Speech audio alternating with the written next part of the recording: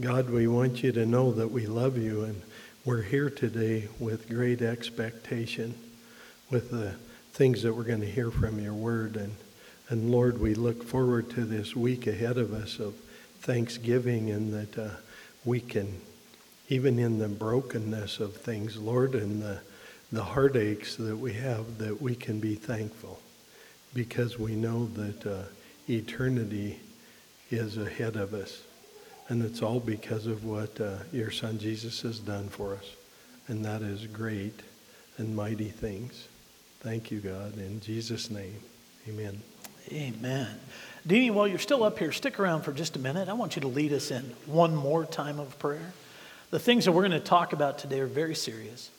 And so I want us to ask God to limit the distractions and make us all attentive listeners to what we need to hear and what we need to share.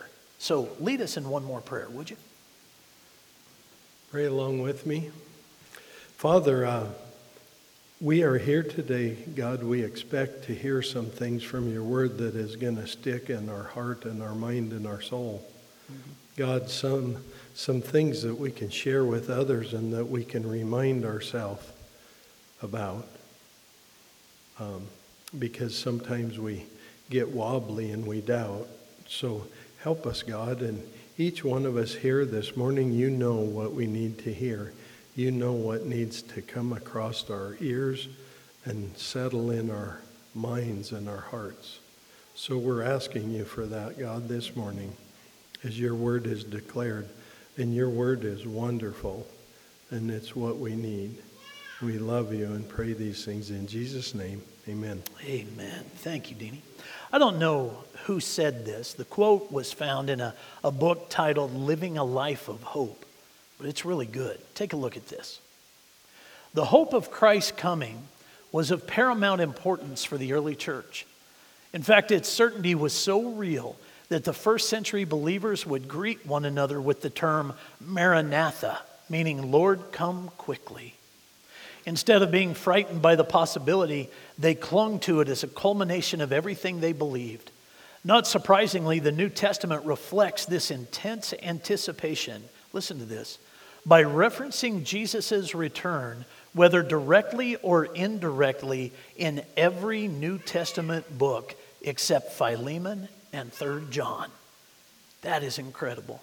You may not have realized that the New Testament speaks of the second coming that frequently, but it does. Only 2 books in the New Testament don't speak in some capacity towards this amazing event that still waits out ahead of us. And it isn't just the New Testament that speaks of the second coming. Usually we think the Old Testament is only directed towards the coming of the Messiah, the first coming of Jesus. But there are significant portions of the Old Testament that speak of the events that surround the second coming of Christ.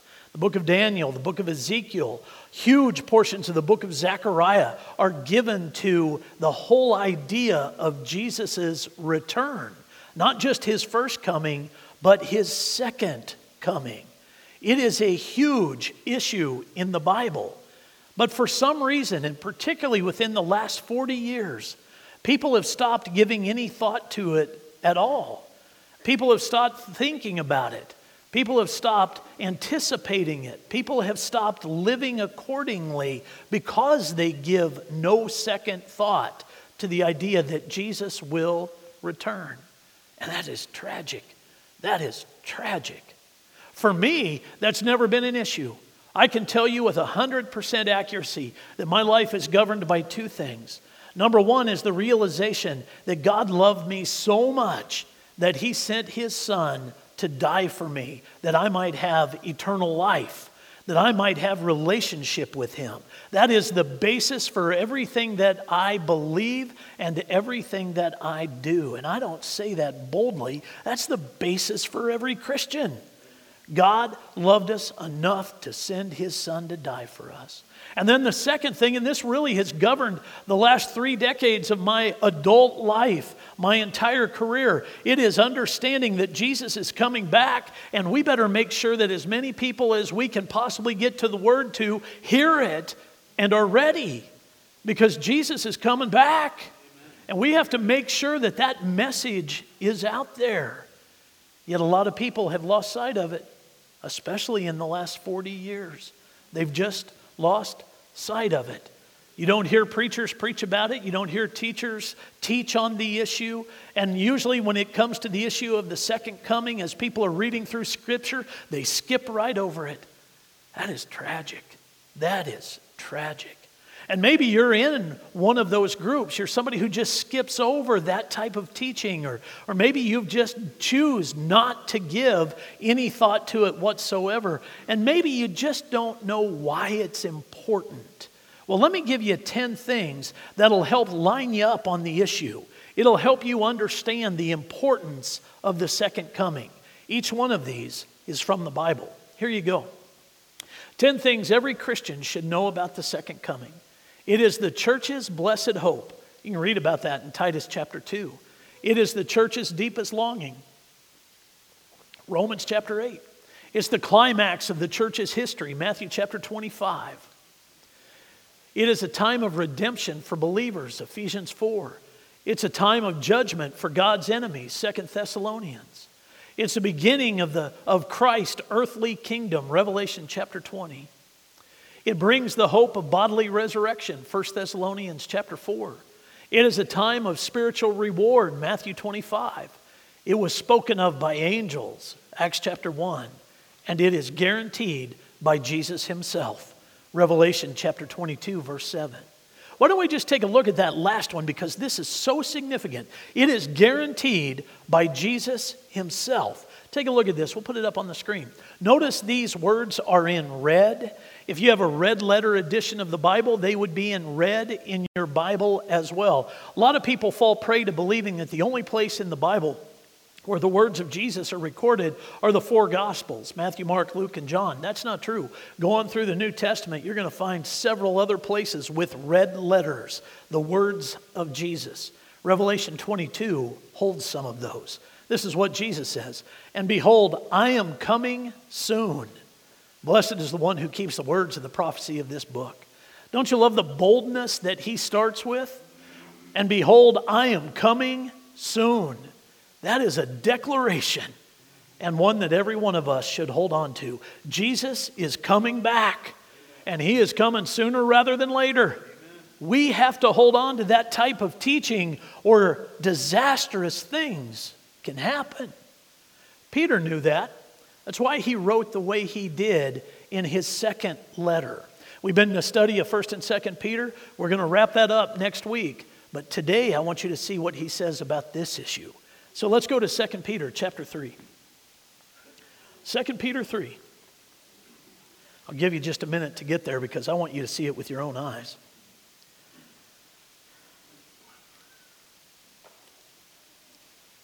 2 Peter chapter 3, verse 1.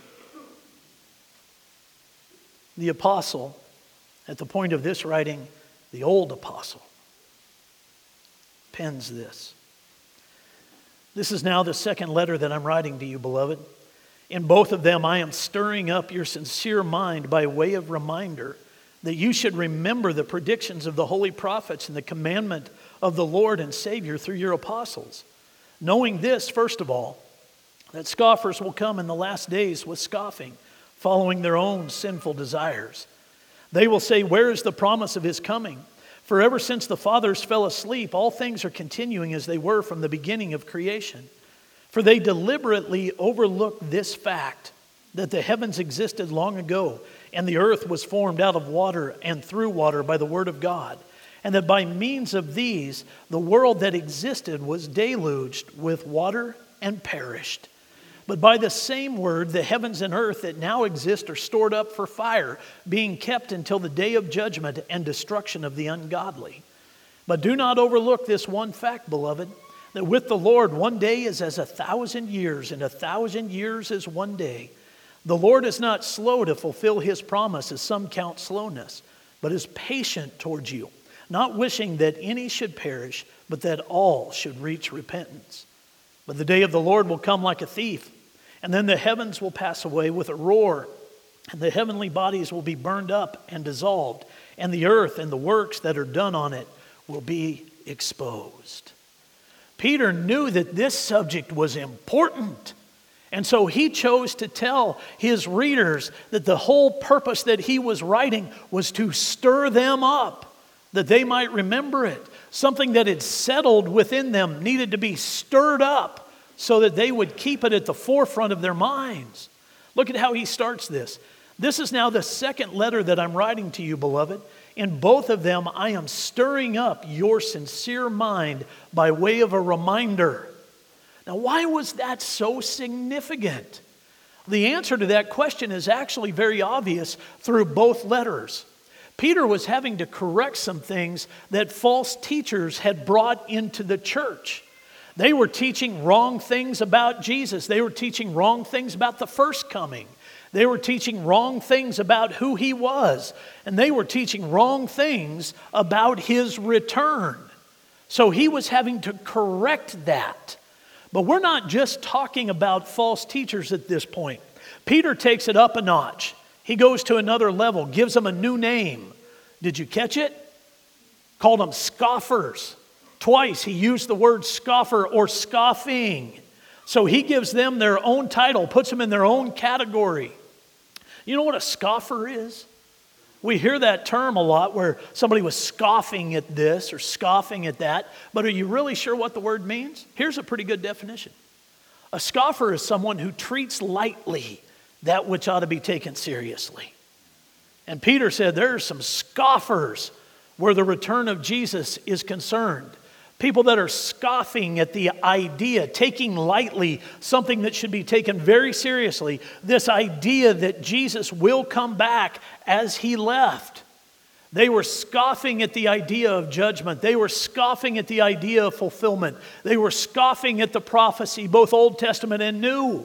So Peter said, you've been listening to them too much, and the idea of the return of Jesus has settled in you. So I'm writing to you to stir it up so that you don't lose sight of it, so that you don't fall prey to the things that they are talking about. Well, one of the primary reasons that people have forgotten even today about the second coming is tied to this same idea. False teachers and scoffers that have led people away from it. But there are some other things that are happening as well. I really do believe that. And I think one of the reasons that people are not paying attention to the second coming, one of the reasons that they're not looking for it and anticipating it, is because of something that I refer to as the Eutychus effect. You know what the Eutychus effect is? This is what it looks like. Eutychus effect. You ever heard of it? It's found in Acts chapter 20. Let's go there. Acts chapter 20. Keep your finger in 2 Peter, but join me in Acts 20. Verse 7.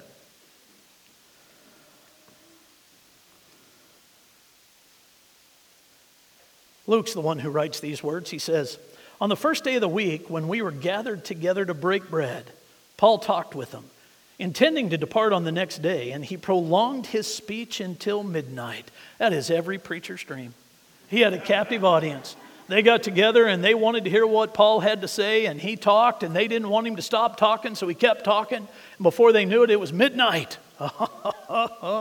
Maybe, well, no, I'll just leave that alone.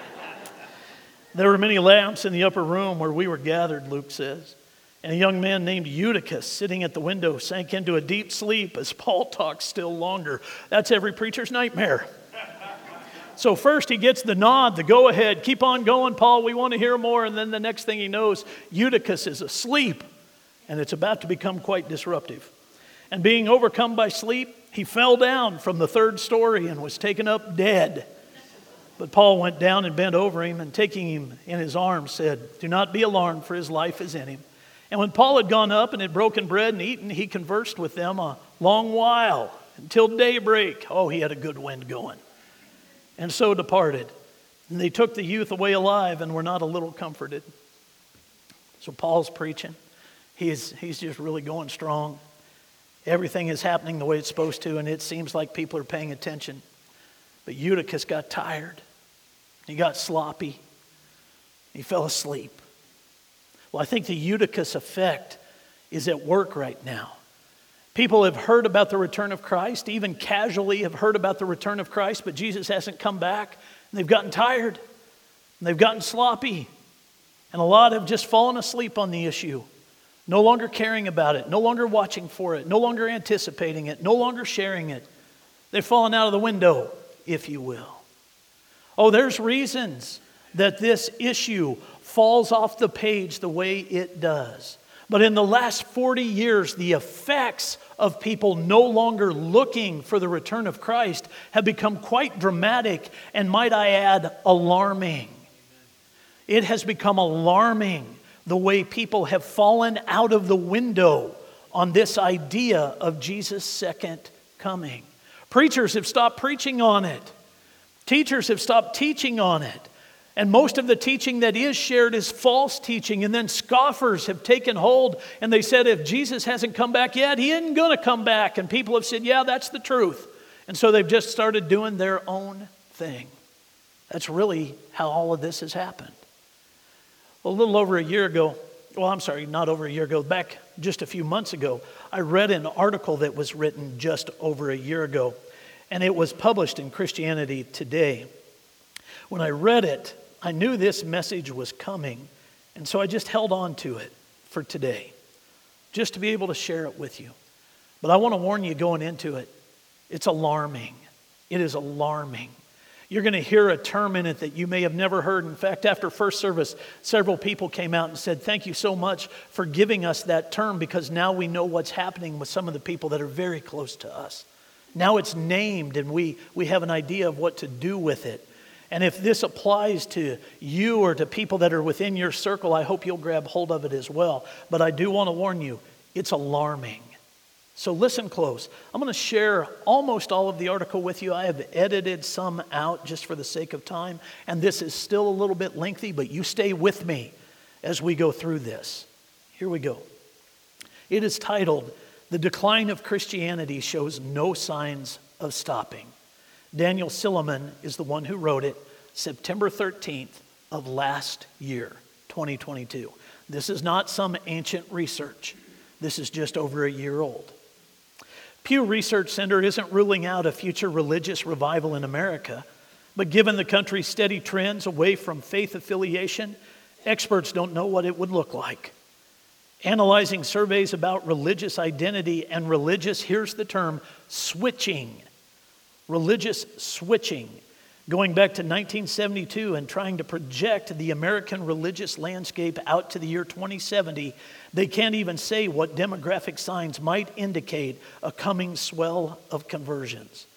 We've never seen this, and we don't have the data to model a religious reversal, Pew senior researcher Stephanie Kramer says. There are some who say that revival never happens in an advanced economy. After secularization, you can't put toothpaste back in the tube. But we don't know that. We just don't have the data. The data they do have from 50 years of research by the General Social Survey and Pew's own survey of 15,000 adults in 2019 indicates the current trend is alarming. People are giving up on Christianity. If you're trying to predict the future religious landscape in America, according to Pew, the question is not whether Christianity will decline, it's how fast and how far. In a new study out today, Pew projects that in 2070, Christians will likely make up less than half the U.S. population. Currently, 64% of people say they are Christian, but nearly a third of those raised Christian eventually switch to none or nothing in particular, while only about 20% of those raised without religion become Christian. If that ratio of switching continues at a steady pace, then in roughly half a century, only about 40% of Americans will identify as Christian. If the rate of switching continues to accelerate as it has since the 1990s, the percent calling themselves Christians will drop to 35%. The rate of change could also slow down. Trends don't tend to continue forever, Kramer said, and there is probably a core of Christians who are committed and are never going anywhere. If the future takes that path, Pew predicts slightly less than 40% of the population will say they are Christian in 2070. Few of the people leaving Christianity appear to be joining other religions. In America today, Jews, Muslims, Hindus, and all non-Christian faiths account for about 6% of the population. There isn't enough information for researchers to isolate differences between these groups. They project that overall non-Christian faiths will double in America by 2070, mostly by having children and raising them in that religion. The dramatic change, according to Pew, will come with the nones, people who say they don't have a religious identity. Though many still embrace some Christian beliefs and engage in various spiritual practices, they're projected to rise from about 30% today to as much as 52% in 50 years. Modeling the future of religion in America is a new enterprise for Pew, which has previously focused on landscaping religion in America, not trying to predict where things will go. The picture the study paints, though, is not that different from what Pew and other religion researchers have been saying in recent years. Public Religion Research Institute founder Robert P. Jones wrote an obituary for white Christian America. In 2019, based on changing racial demographics and trends in religious disaffiliation, Gallup started regularly giving people the option of none on a religious preference question in 2008. The number of people giving that answer immediately started increasing. In 2012, Pew reported that nones were on the rise, prompting scores of analysis on the phenomenon. Ryan Burge, a political science professor at Eastern Illinois University, wrote in his 2021 book, The Nones, that there was a time when the religiously unaffiliated appeared to be no more than a rounding error. But then they zoomed past 10% of the population by 1996, crossed the 15% threshold a decade later, and managed to reach 20% by 2014. When he downloaded the raw data from the General Social Survey in 2018, the unaffiliated roughly equaled Catholics and evangelicals in size. Pew's new report does, however, clearly identify the mechanism driving the change. By isolating different demographic factors, shocking many, it shows that declining Christian birth rates and non-Christian immigrants are not the significant causes. The main reason is, here's that word again, switching. Christians deciding that they're not Christians anymore. This mostly happens to people between the ages of 15 and 29, according to the report, with an additional 7% of Christians disaffiliating from the faith after the age of 30. Switching out has been happening steadily, which didn't used to happen, Kramer told Christianity Today. It used to be that if you met someone on the street and their father and mother were Christian, then they were Christian too. For about a third of the people, that's not true anymore. Pew does not have a theory about why more people are switching. The research center focuses on the data, leaving explanations to others. Some, however, building on the work of the late sociologist Rodney Stark, have argued it's caused by denominations growing more liberal. According to this argument, if a church emphasizes all the same issues and concerns as left-leaning political activists, then there's no reason to do the extra work of belonging to a church. They point to shrinking mainline churches. For example, the United Church of Christ, the first mainline denomination to embrace same-sex marriage, lost more than 40% of its members in the 17 years after that decision. Others have connected the trend to conservative politics, arguing evangelical association with Republicans is driving young people away from church. The rise of the ex-evangelical movements and the uptick in the number of nones in some election years is cited as evidence. It could be that both the left and the right are having this effect. But Kramer cautions that the trend in the U.S. appears similar to what researchers have seen in other countries, where the political landscape looks completely different. Perhaps it's not the decisions of churches driving the change, but broader social developments. Many sociologists, going back to Max Weber, have argued that secularization is inevitable as society advances. Globalization, industrialization, and technology make it harder and harder for people to believe. The biggest change that's visible today, though, isn't really a rapid change in beliefs, but affiliations. Atheists remain in the single digits in the U.S., but while many nones affirm the existence of God and even pray, they don't want to be connected to a religious group or identity. We don't know what all is driving this, Kramer said. There are some theories that make sense, but we don't know. As the researchers charted the possible paths for the future, they tried to keep in mind what they didn't know and the data they didn't have. Extrapolating from trends doesn't account for the kind of dramatic events that shape generations. It is possible, the report says, that events outside the model, such as war, economic depression, climate crisis, changing immigration patterns, or religious innovation, could reverse the trends. Revival could happen. There's just nothing in the current data that indicates it will. That's alarming. Part of the problem, at least as I see it, for what's causing some of that trend is the fact that people have settled too much. They have settled too much on the idea of the second coming, the return of Jesus. They've gotten tired and sloppy and fallen asleep. And this switching idea is demonstrating people that are falling out the window. They're tired of waiting on the return of Christ and not seeing it happen, so they've just given up on Jesus all the way around. They're switching from Christian to nuns. Nuns. I have no affiliation whatsoever. Even though they were taught and they were trained in the things of God, they have so settled on the fact that Jesus is coming back that they have just drifted from the faith, fallen asleep, and drifted from the faith. But here's what I'd like to tell those researchers. There's some information available that we can hold on to that will show us that what seems so alarming doesn't have to be, because God is still doing some things. God is still God, and they have forgotten some things. And as we get into that, let me tell you this. The church in America, though yes, in many places it is shrinking, just as they said, their statistics are accurate, there are a lot of places that are thriving. They are thriving, and the gospel is thriving. Libby Christian Church is an example of a church that is thriving with a focus on evangelism and seeing people come to know Christ. And there are many other churches that are thriving just like that. It's as a whole that you see some of this shrinking and the switching that's going on. But there are places that are nothing but wonderful evidence of the fact that God is alive and well, and He is moving, and He is calling people unto Himself. And so Peter said, I'm going to stir you up on this issue so that you'll get it back out in front of people and you'll keep it there so that they'll remember some things. And that's the data that I'd like to give these researchers. I'd like to remind them who God is, because it is who God is that will change the trend.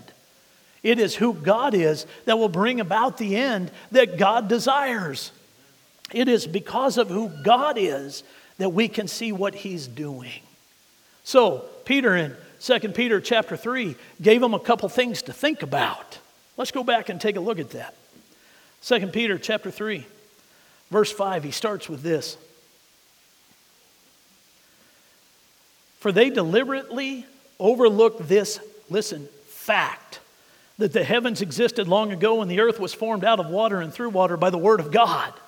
Fact number one. We have to remember who God is and what He has done in the past. Now, we remember that biblically, but folks, you remember that personally too. You remember who God is and what He has done in your life.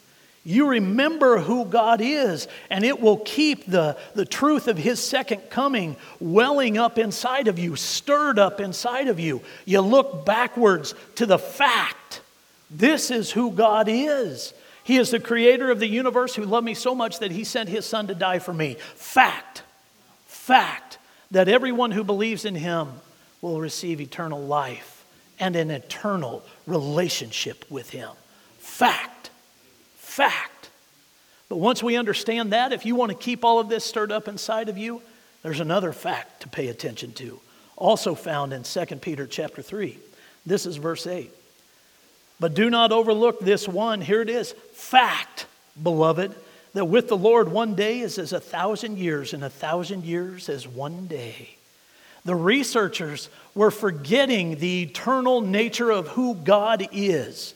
If we look back and we see what He has done, it will open our eyes to who He is. And when we can understand who God is in some of the things that are difficult to wrap our minds around, even some of that alarming research becomes less so, because we know who God is. And here's what I mean by that.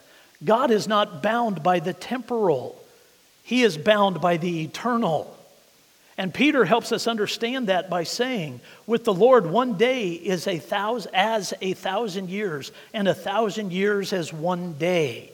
God dwells in the eternal. Do you know what that means? Do you know what that means? Here it is. Eternity is existence above and apart from time. God's not bound by the same things we are. He uses them. He uses time, but He is not bound by it. And sometimes we see demonstrations of God's patience while He is accomplishing His purpose. And even the longer we go before the return of Christ actually happens, one thing that we can trust is that God is accomplishing His purpose. Here's some examples of that. He could have created the universe in an instant. He preferred to do it over a period of 6 days. He could have delivered Israel from Egypt in a moment. He preferred to invest 80 years in training Moses. He could have sent the Savior much sooner, but He waited until the fullness of time had come. There is a certain element of God's eternal nature that shows us His eternal patience for a purpose. And in this particular regard, the longer we wait for the return of Christ, the purpose as it is laid out by Peter in 2 Peter chapter 3 is nothing short of salvation. That every repentant sinner will have opportunity to come to Him and know Him. The reason the second coming hasn't happened yet is because God says, I have more grace to pour out. And He's pouring it out as He waits for people to come and know Him. Which helps us understand what the return of Christ really hinges on. We are living in what the Bible refers to as the times of the Gentiles. The Gospel of Luke actually uses that term. We are living in the times of the Gentiles. Since the book of Acts, about halfway through the book of Acts, God has turned His attention to the Gentiles, to us. And He's brought salvation to us, and we're living during those times. It's also called the church age. We're living during the church age.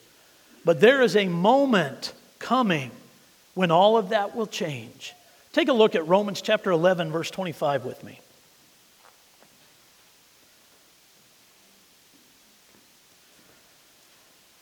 Romans chapter 11, verse 25.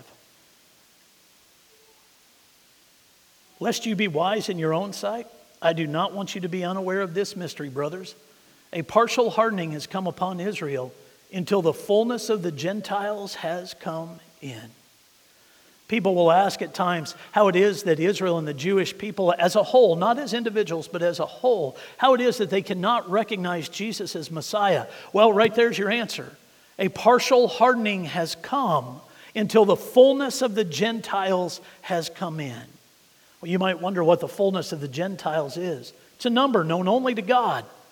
When a predetermined number of Gentiles have become Christian, then the church is taken out of here. The rapture, what we've been looking at with Dr. David Jeremiah in Sunday school, it happens. And God turns His attention back to the Jewish people. And there's a 7-year period known as the tribulation, which if you read about it in Scripture, is not a great time. Just think of the title, tribulation. But God's attention is turned back to the Jewish people. 144,000 sealed Jews will be carrying the gospel message to their own kind. Moses and Elijah will come back into Jerusalem and they will preach the gospel of Jesus Christ, and it will be seen all around the world. We live in a time where we can understand that prophecy and how it would happen, and God's attention will be turned to the Jews. But what predates that is the fullness of the Gentiles. When that number is met, whew, church is gone. Church is gone. And we start to see some of that prophecy fulfilled. So Peter says, I want to stir this up in you. I want to stir this up in you. If it's been settled in you and you haven't thought about it, I want to stir it up in you, because that'll lead you to you doing your part. Living in such a way that the message is presented to those around you. Living in such a way that the gospel becomes the message of your life. Stir it up within you. And for those of you that have not made a first-time decision for Jesus, to stir up the idea of the second coming redirects you to the first coming so that you can understand who He is. You can give your life to the Lord, be obedient in baptism, and you might just be the fulfillment of the fullness of the Gentiles, and we're all out of here. How cool is that? How cool is that? So the second coming is stirred up within us. It's stirred up within us. And Peter says, keep it out in front of you. Don't lose sight of it. Don't let it settle. Don't get tired and lazy and sloppy as you're waiting. Do what you're supposed to do. Stay faithful, and keep it stirred up within you, that it might stir up within other people. Because fact, God is who He is, and He has done what He has done. And fact, He is patiently awaiting the time until He returns. And He said, behold, I'm coming soon. Fact. So all we have to do is hold on to that and live accordingly. And we can turn the tide of trends that researchers are trying to follow and show them what a thriving church looks like. Pretty awesome when it happens. Very awesome when it happens. I was thinking about how, if I had been an editor of translations of Scripture, how I would have titled this passage. 2 Peter chapter 3, what would I have put over as a heading? It would have been this: make no mistake about it. That's how I would have titled it. You hear people use that term all the time, make no mistake about it. But have you ever followed the ideology of that to actually know what it means? We use it in conversation, but do you know what it means? Here it is. Make no mistake about it. It means that you should understand clearly. Amen. That's what it means. Make no mistake about it. Jesus is coming back. Jesus is coming back. So do what you need to do. If you've never given your life to Him, don't wait too long. Don't wait too long. Because when the church is taken out of here, tribulation begins. Oh, you might still be here, might still be here, and be able to make a decision. That could happen. But those are tough years. Why not just desire to be in His presence? Because, folks, that's really what salvation is. It's a desire to be in His presence. And that's really what salvation is, being in the presence of the Lord. We give our life to Him, and we always think that that means heaven and that means eternity, and it does. There's no question about that. But it means relationship. I have relationship with the Creator of the universe and the Savior of the world. And it starts the moment I give my life to Him, and it lasts forever. It lasts forever. And God gives us that long to get to know Him. Forever. That's how long it takes. Forever. And we get that as the free gift of salvation. Oh, Jesus is coming back. You make sure you're ready. And share that message with other people. Why don't you stand and let's pray together.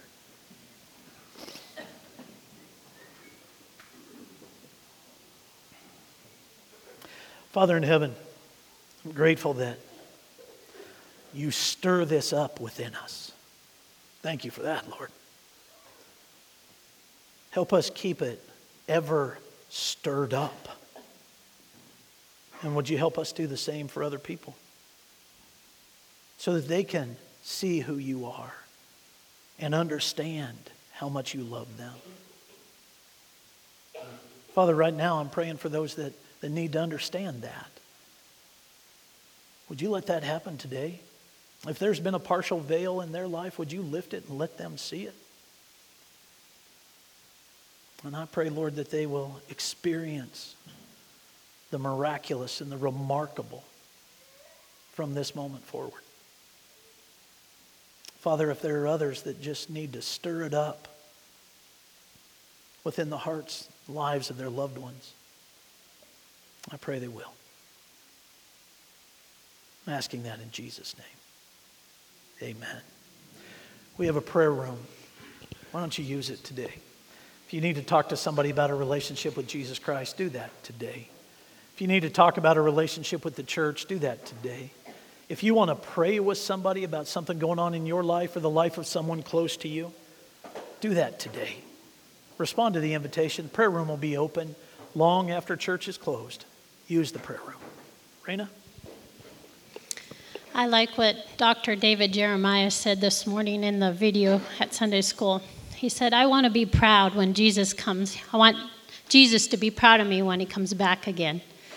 I want Christ to be proud of me when he comes back in and say, well done, thy good and faithful servant. This morning, if you have had any questions with what Phil talked about, if you want to pray for someone in your family for their salvation, or you have some doubts, we just want to encourage you to go over to the prayer room right after this service is over and go pray or talk with someone. We also want to wish you just a blessed Thanksgiving. We hope you have a wonderful time with your friends and family. See you later.